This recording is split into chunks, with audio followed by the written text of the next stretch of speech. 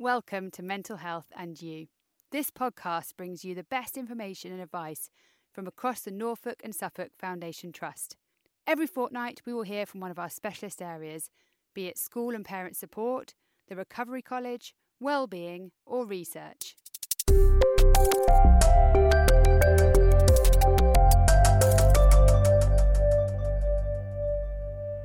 Hello everybody and welcome to the NSFT podcast, Mental Health and You. My name is Brianne and I am a member of the Recovery College, and today I'm here with... Hi everybody, I'm Amanda Green and I'm one of the peer support leads. Thank you for being here, Amanda. It's a pleasure, it's lovely to be here. Hi. Today we are going to talk about recovery narratives, and I guess a lot of people know them to be called stories or narratives, but you know there is a little bit of a difference between the two, isn't there? I think a recovery story is the actual story you tell. A recovery narrative is what makes up that story, the kind of dimensions and the context and the structure of that story. Have I got that right? Can be. I think that we use narrative to sometimes think about the things that we tell ourselves, the kind of the voice in our head, in a sense, that kind of the story we tell about ourselves or about our lives. Whereas a recovery story implies that we've written something that it has a beginning, a middle and an end, and it's kind of neatly summed up as a story. Whereas a narrative is kind of part of what we're doing, kind of more ongoing living. That's great. Okay, that's really helpful to be able to distinguish the two, actually. So can you tell us more about the history of the recovery narrative? Yeah, it's very interesting that actually the recovery model, as it's been evidence-based and researched, and there's been a real movement behind it. The reason we're here, right? The reason it's come into mainstream secondary mental health services is because of recovery narratives.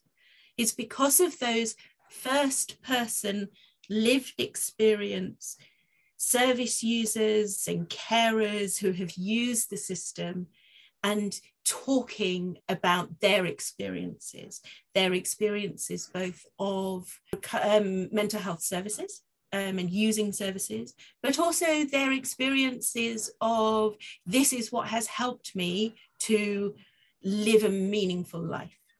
So if we understand personal recovery is living a meaningful, purposeful, fulfilling life, whether or not I've got symptoms of mental illness or alongside my symptoms, or defining myself in another way as more than my illness, that has all come out of recovery narratives and recovery stories. And that's so powerful and exciting. I think they are really powerful, you're right. And I think what you've touched on there is what was where I wanted to go next in the conversation, actually, about why they're used. And you've touched on that really nicely, as a way to explain experiences and also to gain some kind of understanding of recovery. Different perspectives, they draw on a range of circumstances. It's why recovery is defined as unique and individual. It's different for everybody. We personalize it. We talk a lot about being person-centered because everybody's recovery narrative is different and is theirs and individual, and it shows to that kind of diversity. Well, that's the beauty of a recovery narrative, isn't it? Because recovery, as you say, is unique. Everybody is going to experience it differently, and everyone's journey is going to be different. There might be some similar kind of strategies or tools that people use to help them on their way, but still every journey is going to be unique, and having a narrative to help somebody explain that, I think, is helpful.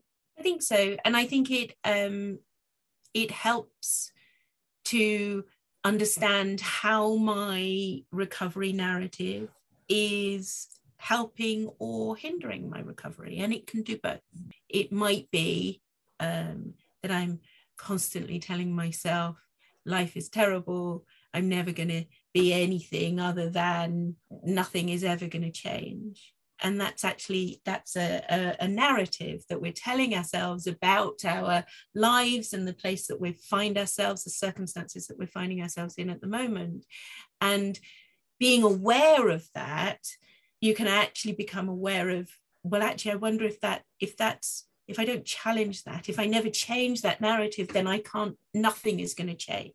So what you're saying is that having a recovery narrative that you're telling to yourself or you're writing for yourself can be really useful as a catalyst for recovery, perhaps. Catalyst or an inspiration maybe for recovery, or inspiration for change. Yeah. Because when we think about the impact of recovery stories, I think inspiration is the word that comes to my mind, first of all, because I think that it's incredibly inspirational to hear someone's recovery journey narrative. I think so. And obviously that's where I first started. And that's, my passion is peer support workers and peer tutors, and using that lived experience narrative, getting that recovery voice in to amongst all of the difficult narratives that are going on for everybody around the difficulties and the problems in people's lives is really inspirational. So tell me a little bit then about how narratives are used in peer support work, because the way that I guess there's, when I think about peer support work and narratives, I guess I think of two main things. Other than inspiration, I feel like peer support workers use a narrative as a way of really connecting with somebody and understanding them, but also as a way to really kind of help shape an identity or a different identity. So I don't know if you can expand more on that and how they're used in the work, in the peer support work. Yes. So I think using your lived experience, which is really another way of saying your recovery narrative, right? So you're using a bit of what's happened to you for connection, is around developing that relationship, that peer relationship, which is around being authentic. So I can authentically tell you that I've been there, done it, walked in your shoes. I may not have had exactly the same experiences. We may not even share the same kind of diagnoses, but I've been in a place where life has been effectively put on hold because of mental illness, and the stories that we get told about mental illness. We get told that there's no cure for mental illness, so it's going to be lifelong suffering. And if we're not careful, we internalize those stories as well. I can authentically describe that and describe the impact that had on me, and how we can then move forward and how we can change that narrative or fight that narrative or challenge that narrative. Yeah, because that long-term suffering, like you're talking about, that can have a massive impact on somebody's view of themselves and somebody's identity. People can accept illness as their identity and forget that they are all these other wonderful, amazing things in the world. Yeah. And so we might, if you think about narratives and stories, they always have a character, don't they? And on our own stories, we cast ourselves in a range of different characters. And the one that we've just described, that kind of hopeless message of lifelong illness and being a patient, we might call it that the victim. So actually, I am describing myself as the victim of my life, or the victim of my circumstances, or the victim of my mental illness, if you want to frame it that way. So actually having an understanding that do I want to be a victim? Why am I a victim? Do I want to be a victim? Is this really all that is wanted or expected of me for the rest of my life? Can really help us to think about what's the other character that I might cast myself? Is there something else that I could be? So it does impact identity, absolutely. Yeah. Going back to that, the kind of identity, and also as a peer support worker, being able to use a narrative to explain to somebody that you've been there in some form. And what's the impact of that when you're working with somebody? It can have two impacts, and it's really important that we're aware of that. So it can have the really hopeful impact, which is it inspires hope and optimism, and people are then going, well, curious about how they can have that for themselves, right? Or that it's used as a kind of modeling of recovery, if we like. And at the same time, it can also provide a negative outcome if we're not careful, or that we just need to acknowledge that for people hearing that, actually they can go, well, I'm not that. So actually, if we're not careful, it can provide that kind of comparison. And one of the skills of peer support working, which is why it's a really nuanced, skilled job, is to be reading that constantly. And actually, is somebody perceiving this as hopeful and coming with them, or are they perceiving it as yet another example of what a failure they are, because they're not even able to be as far on the journey as the peer support worker. And that kind of constant backwards and forwards, and subjective change is both of those things, right? People will have to navigate all of those feelings. That's really interesting. How does a peer support worker balance that story then? Through really listening and paying attention and being open and honest, and sometimes just saying, I think I got that wrong. Right? How do we work? How I didn't mean it that way. I can see you've taken it that way. Let's reset that. And sometimes we get it wrong, right? And that's all part of that process. And that kind of tells me that recovery narratives have to be adapted and have to change depending on the audience. So we've talked about telling it to yourself, and we've talked about it in terms of working in a peer support role, and it being changed and adapted for who you're telling it to.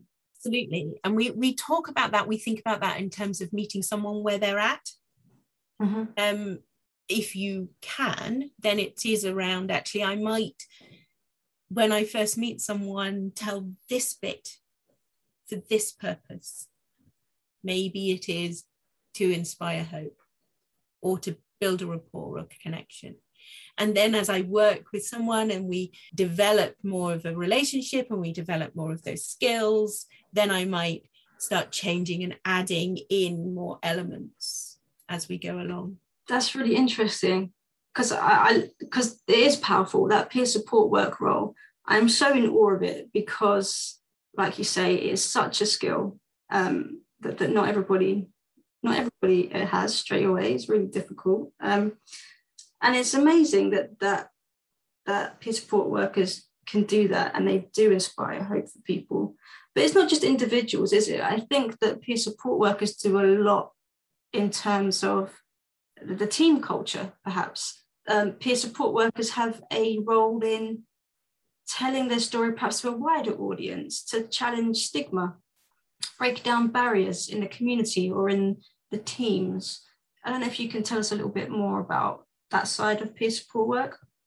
And it's a really important part of what we do, is that being that recovery narrative within the wider organization. So sometimes if there's hopeless messages about other people, we can say, well, it's not true for me, maybe it's not true for others. So we can help to challenge those kinds of things. We can also use our recovery narratives in terms of if we had a particularly difficult or challenging time under services, to use that experiences as well in order to, I think when we're challenging culture, and we do use the word challenge, I think what we're really asking for from our narratives is that it inspires at least curiosity in everybody, to just go, oh, is there another perspective here that's got some validity that we're missing, that actually could help us to deliver a better service, could actually raise the quality of what we're doing, because we're making assumptions about what's helpful or what we think is going on for people, but actually we've got someone here who we can actually ask. Yeah, absolutely. I think also it has been a powerful voice in service improvement and development, I feel, which is a great direction to be going in.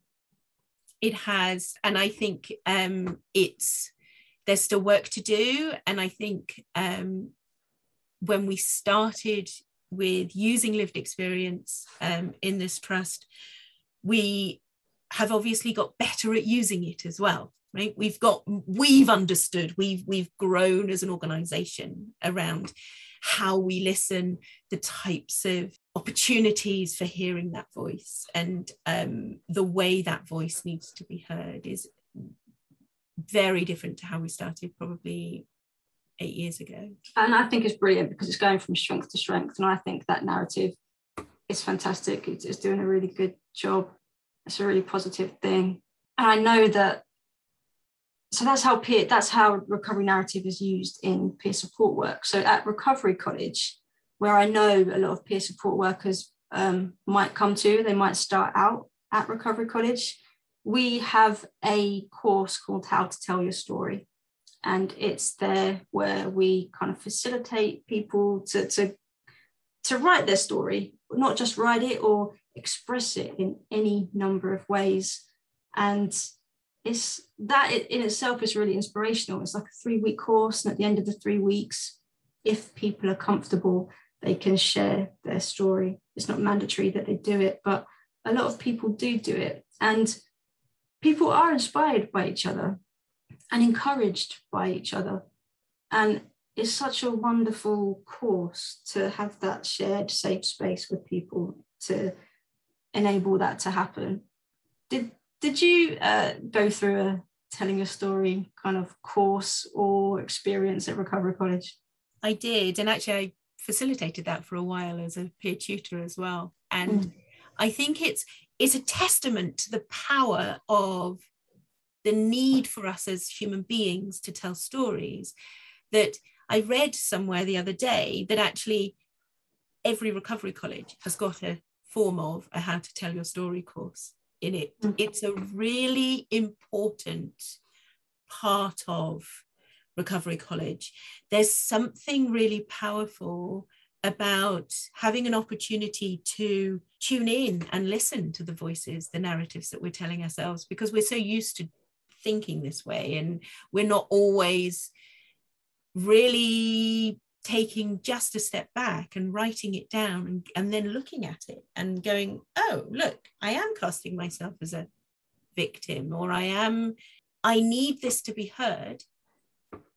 And that's really important. And sometimes I think at the Recovery College, it's the first time that people have actually felt that they've been able to write it as a story. So remember the kind of conversation we started with, this is much more structured. So I'm going to write a beginning, a middle, and an end.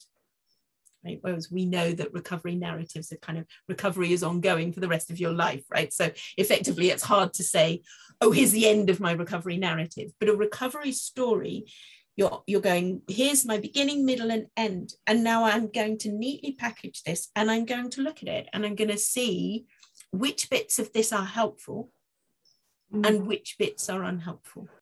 That is absolutely how it works. I know when I first joined Recovery College and I went on that course, to be completely honest, hands up, I was absolutely terrified of just why are you asking me to do this? I can't do that. That's absolutely not something I can do.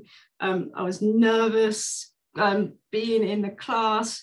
But you're right, it is literally the first time that I had written a story. And it was once I'd done it, actually, for all the fear and all the nerves, but the environment was so comfortable.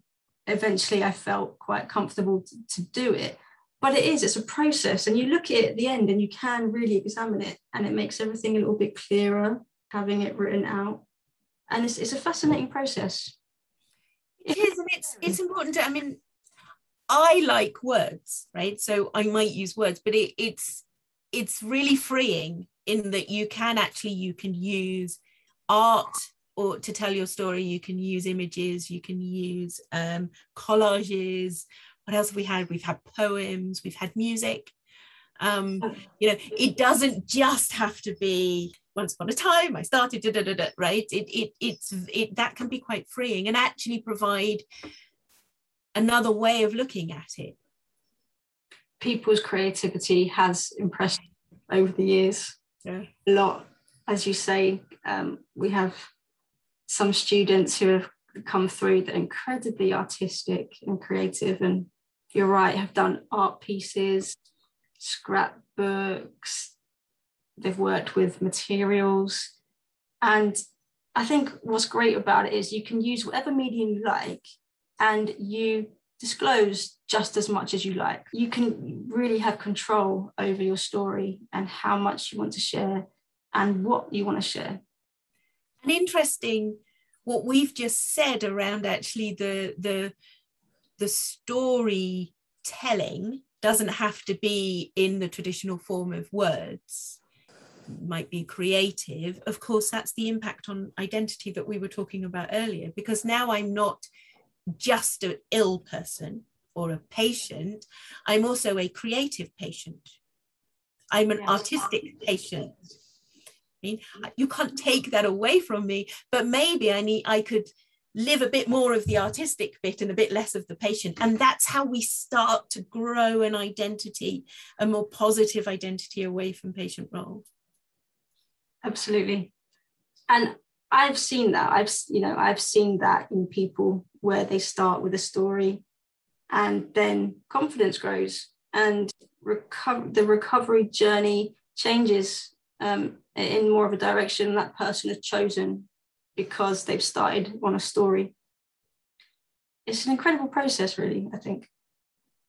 It is. It's very privileged to be part of someone's recovery story. Yeah. So let's talk about the story then. So there's a loose framework, isn't there? There was a research paper published a couple of years ago, Llewellyn Beardsley, and they have outlined kind of a framework, characteristics of mental health recovery narratives. So let's just talk it through, shall we, and what kind of each one is. So there's nine different characteristics, and they're split up into kind of form, structure, and content. So the first one is genre. What type of story are you going to tell? And that can include lots of different things, can't it? Is it kind of like one of real endurance? You're going to get that across in your story. I don't know if you've got a particular interest in a type of story. I do. So there's lots of different genres. So the ones that we were talking about a minute ago with the kind of life is terrible, I'm never going to get any better, they have called that a chaos narrative, which I think is lovely. It's a kind of lovely way of thinking about that. But then some of the recovery ones might be, so my favorite one is the quest, right? I'm going on a quest, and I always imagine the Odyssey and Odysseus going off, and he has lots of challenges, right? Which of course recovery, there are going to be challenges, but he overcomes that monster and he gets to the end of that maze. And I think that beautifully can sum up, right, a recovery narrative for an awful lot of us. And I suspect that if I was to pick the type that was most aligned to my personal narrative, it would be the quest. Right? I love that one. I love that one as well, because we've talked about it, haven't we? Curiosity. And I view the quest as going hand in hand with being curious, because you need to be curious, I think, about what's going to happen next and how you might go about tackling whatever it is that comes next, or how you're going to problem solve a challenge, or how you're going to get through the next bit that you might find difficult. Meet the challenges head on. Yeah. It's really interesting. I love that one. So the other ones, I guess that they talk about enlightenment, which is a little bit around what we were talking earlier around that kind of the inspiration, right? The oh, I went from a really dark place to maybe turning point, I hit rock bottom, and now I've got that inspiration. So enlightenment is another kind of key one of my favorite ones. I think we see that a lot, and it is helpful. I think that you have highlighted a really important possible con to that, and that people might think, oh, I'm never going to get there, but a lot of people can view it in a different way. A lot of people can say, oh, actually, if you were here where I am right now and you've done it, perhaps maybe I can do it. And it won't be the same journey. It might be harder at places. It might be a little bit easier in places, depending on circumstances. But actually, maybe I can do this. Yeah, I think so. And that's a really interesting one. There's the endurance one, right? We talk a lot about resilience, don't we? We hear that word a lot, right? You need to grow some resilience. And I think that's part of that endurance narrative that we talk about, kind of keeping at it, stickability, which I love that word because it's such a silly word, but stickability, being able to keep going despite, right? So that kind of endurance type. That is also aligned with the quest, though. In my opinion, that would be aligned, because if you're going through the quest type story, that's what's giving you the resilience to do the endurance bit. And I think that's absolutely right. Whenever you see kind of researchers and academics who've pulled out these kinds of things, you often end up having conversations where you go, no, but that's also interconnected and linked, and it's not quite right, because they've done it, they've kind of taken out the essences, but they would also acknowledge that yes, these things are interlinked. Okay, so the number two characteristic is positioning, and this is interesting, and this is because there's different types as well, isn't it? It's where are you telling your story from? Are you within a mental health system? Are you in recovery despite perhaps what's happening to you? Are you outside of a system? Where are you? Yes, and that very much goes along with the kind of idea of recovery model, which is you don't need professional, in that sense, mental health services in order to get a personal recovery, right? Yeah. And I think that that's come out of some of those narratives, and some of those around recovery despite the systems, where you hear people identifying, and a lot of people do, as survivors, psychiatric survivors, and they're identifying of they had a difficult time within mental health services and they survived. So a lot of that psychiatric survivor movement, which is massive and has a huge influence around the world, is part of that positioning. And again, your story will change so much depending on which one you're in. And I think that is really interesting part of the story. And the same person could be positioned differently according to where they're at as well, or according to what they're experiencing. So you might be struggling with the system and struggling to get, and then something might happen. You might attend recovery college, for example, or maybe you meet a peer support worker, or maybe you meet a mental health practitioner who just inspires something else. And suddenly you're positioning that your actually recovery is working within the system. And then recovery outside of the system, we all need to understand our own personal recovery outside the system, or we can never be discharged. Yeah, very, very interesting. So the third characteristic is emotional tone. Tell us a little bit about emotional tone. So this is really interesting, because I think when I read this piece of research, I thought, oh, that's really interesting, because I think often I don't think that it's a recovery narrative if it's quite kind of challenging, or it just needs to be positive. Right. And actually, that's not what they're saying. What they're saying is it can be that you're talking about being disenfranchised. And we hear that a lot, don't we? Nobody's listening to me. My voice isn't heard. They don't value my voice as much as they value other people's voices. We work a lot within that with peer support. Challenging, absolutely. Why is it not challenging? And we need to challenge what's going on, or shaken, or tragic, right? There's a tragedy that has happened to me, and I need that bit of my story to be heard, and I need to understand it as well as other people to understand it. So I think emotional tone is really exciting, because there are some ones that they put on here. Reflective, we always encourage reflection. I think that's really useful, important part really of recovery. And buoyant, uplifted, right? I'm not happy whatever has happened. I'm not grateful that the difficulties in my life happened, but I might be buoyant about them now because they've defined who I am now, or they've created opportunities that I wouldn't have had otherwise. For me, working in mental health, which I get a lot of satisfaction from, I would never have done that if I hadn't had my own mental health difficulties. So I can be buoyant about that now, although I wouldn't like to say, I would love not to have had the difficulties in the first place. And that's interesting, because that is a quite popular tone, I think, in people's stories. There is that post-traumatic growth.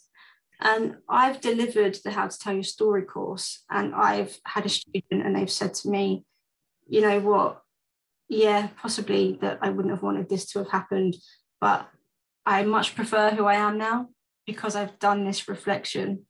And it's interesting because this is also linked to what you were saying earlier about, am I a victim? And at Recovery College, I think we do encourage people to reframe their stories if they can.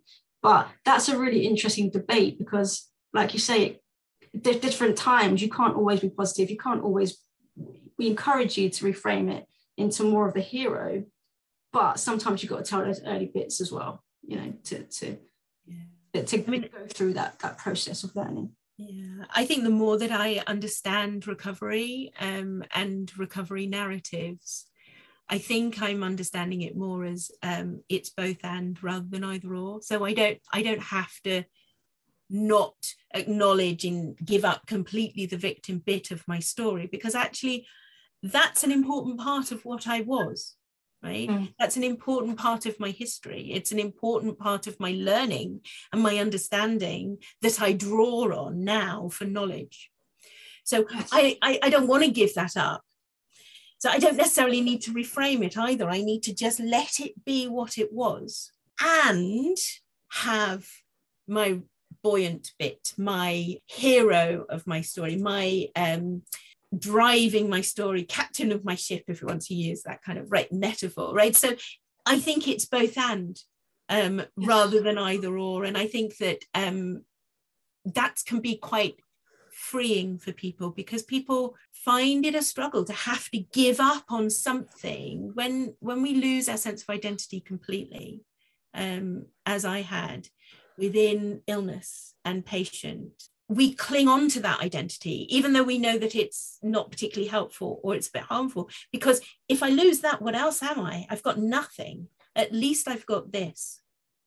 So sometimes if we say, yeah, but now we want you to be a hero of your story, that's a huge leap for somebody. Yeah. Whereas actually, no, but you can be that. And because you can make room for all parts of my story. Yeah, and it's about making room, and it's about telling different bits for different reasons. Yeah. And that's not to say perhaps one part would be more dominant perhaps at that particular time. So that links quite nicely into the next characteristic, which is your relationship with recovery. Where are you? Are you recovered? And that's not necessarily the definition that Recovery College would go by as being completely recovered. We would come usually from the aspect of we're trying to live well alongside whatever symptoms that we are experiencing. And yeah, so where are you? Or are you just on your journey? Are you doing it? Are you every day? There's a little bit more change in the direction that you want it to go in. Yeah, it's interesting, isn't it? Because we have to remember, especially when we're looking at this piece of research, that they're looking at every type of recovery narrative, and there are recovery narratives outside of the system.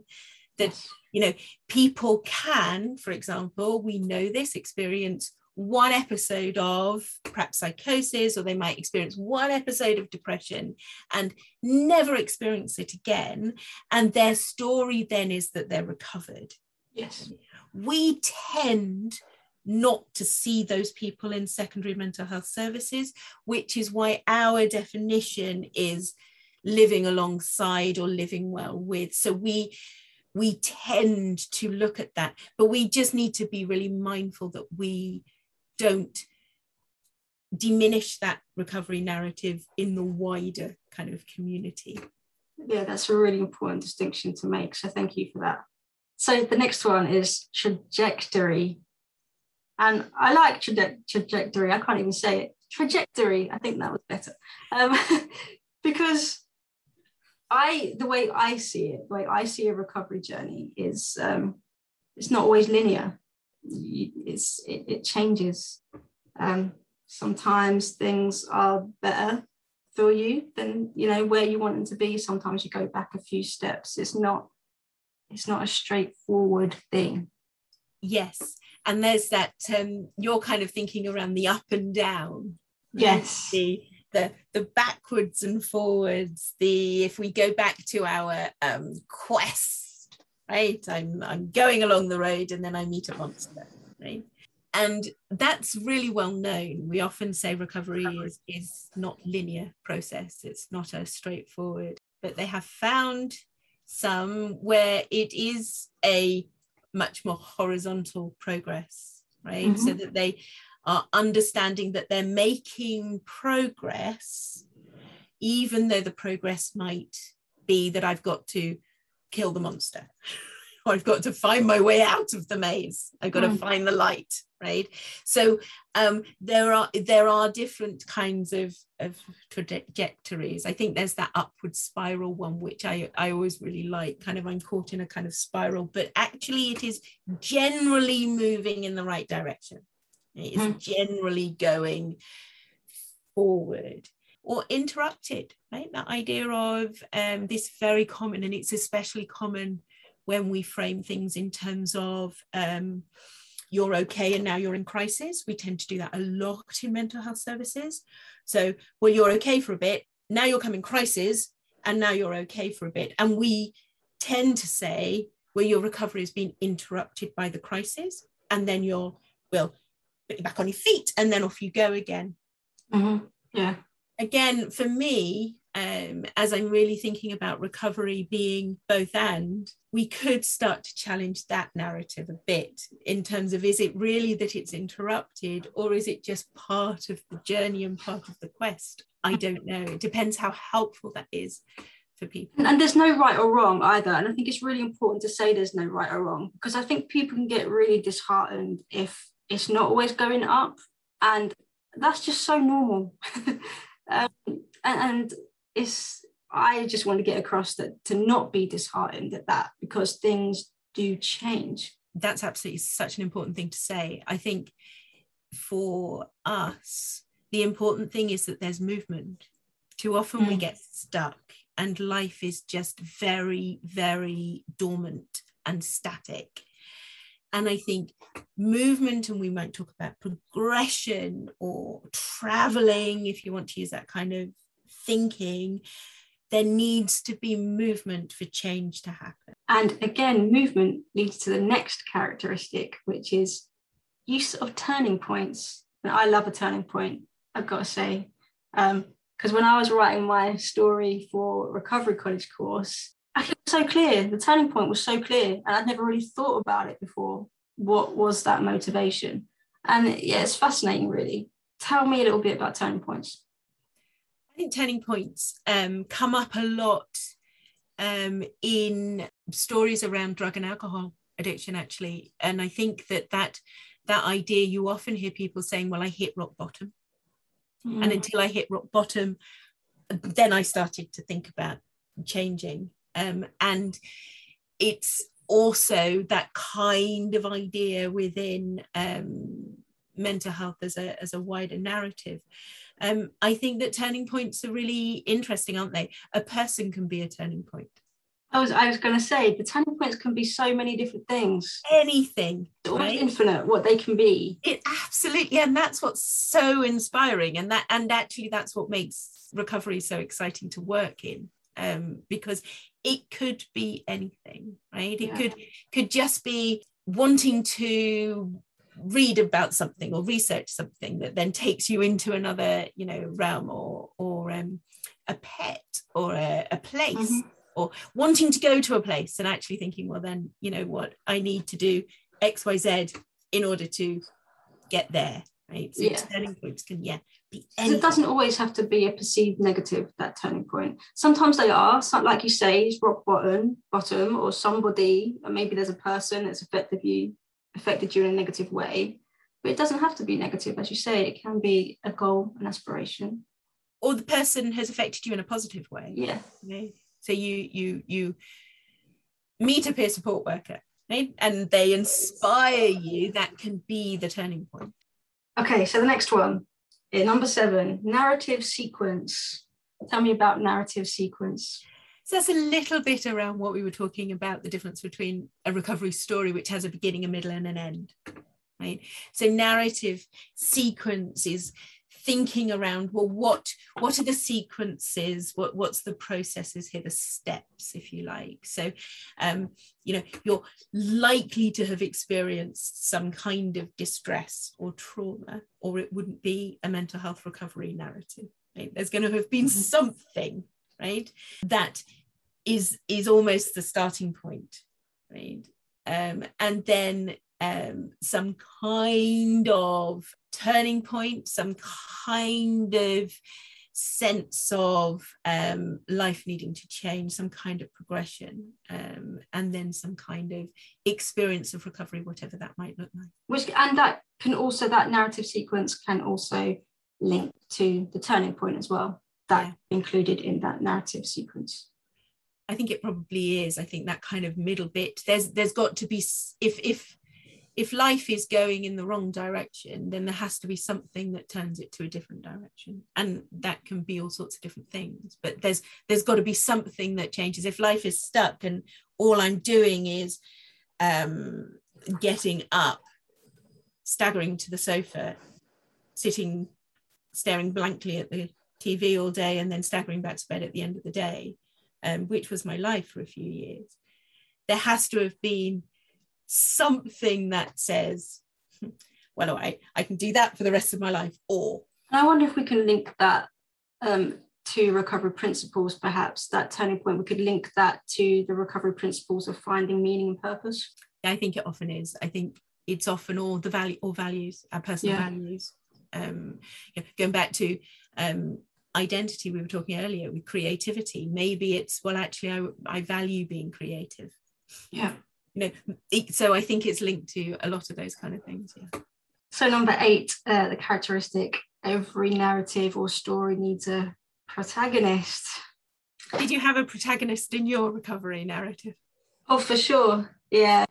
A lot of the time it was myself. But there were definitely other people involved. But it's not just people. So for me, it was myself. For me, it was people. But it's not just that there's cultures, there's environments, there's socioeconomic situations. It's not down to one thing. It can be a mix of all these huge things.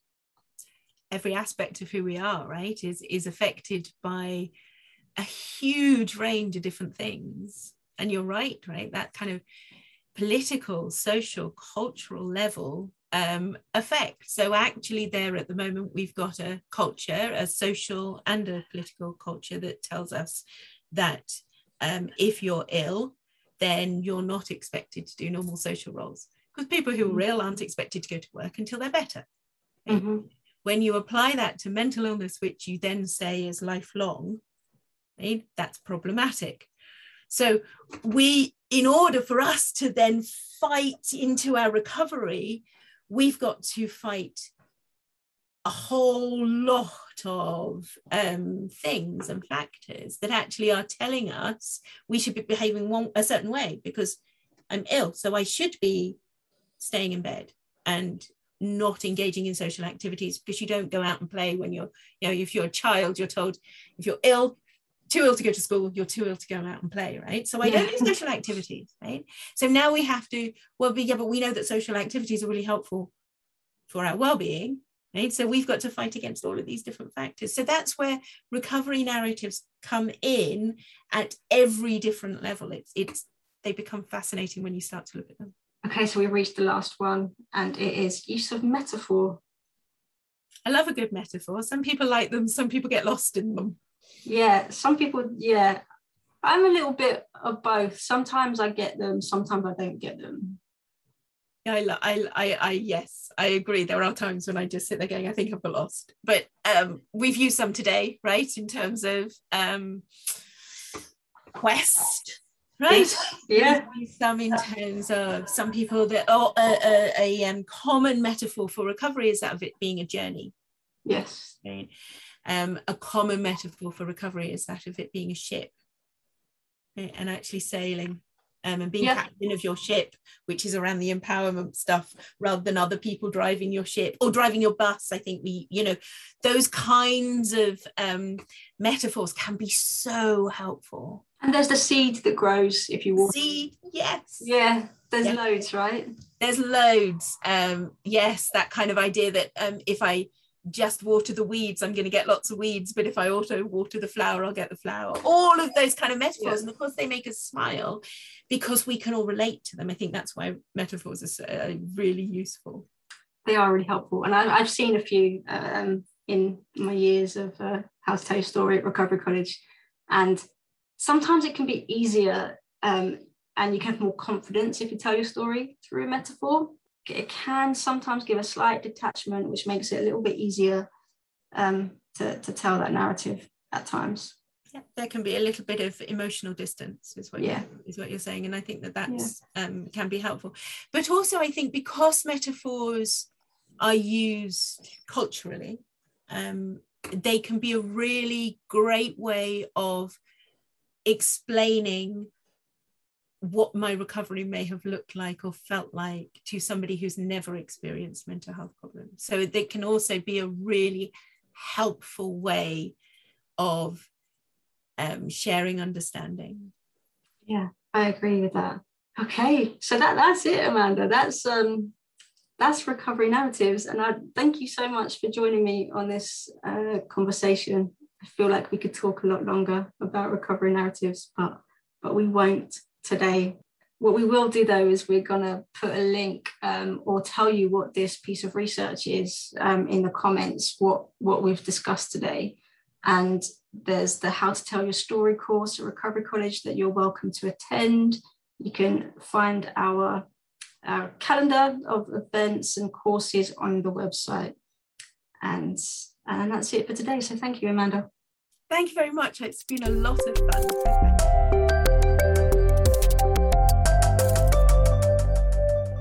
Thanks for listening. Please do subscribe. It's free and means the podcast will automatically download every fortnight. Do rate and review our podcast and follow our social media accounts. They're all in the show notes. And more than anything, look after yourself.